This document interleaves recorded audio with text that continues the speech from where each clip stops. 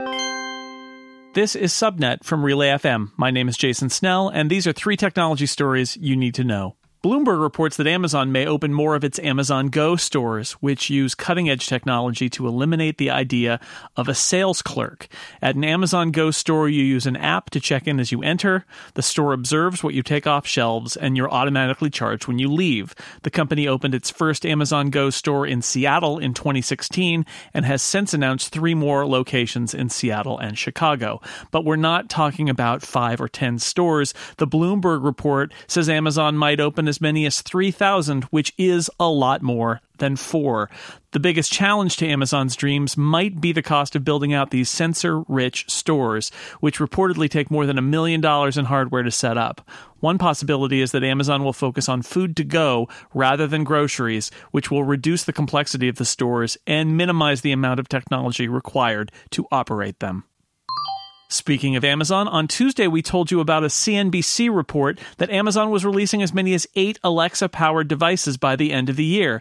Other outlets have picked up on that report and uncovered new evidence about what some of those devices might be. PocketLint reports that a product called the Echo Sub appeared on Amazon UK this week. It's a subwoofer that can be paired with 1 or 2 Echo devices to create a music system with rich stereo sound, including deep bass.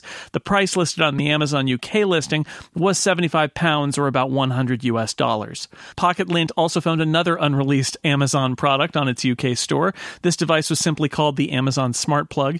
It's an Amazon-branded version of a relatively common smart home accessory, an Alexa-enabled plug that lets you turn devices on and off remotely.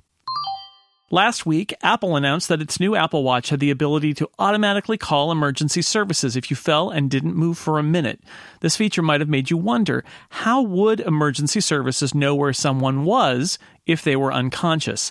The answer lies in the integration of on-device location services with emergency call centers. In June, Apple announced that iOS 12, which was just released this week, will send location data to emergency call centers. And reports this week indicate that Google has also been making partnerships with carriers and emergency technology companies to automatically send the location of Android phones to call centers. This is all still a bit of a work in progress with different carriers and different emergency technology vendors involved, but it seems like very soon most people who call an emergency number from their cell phone will simultaneously be passing along their location.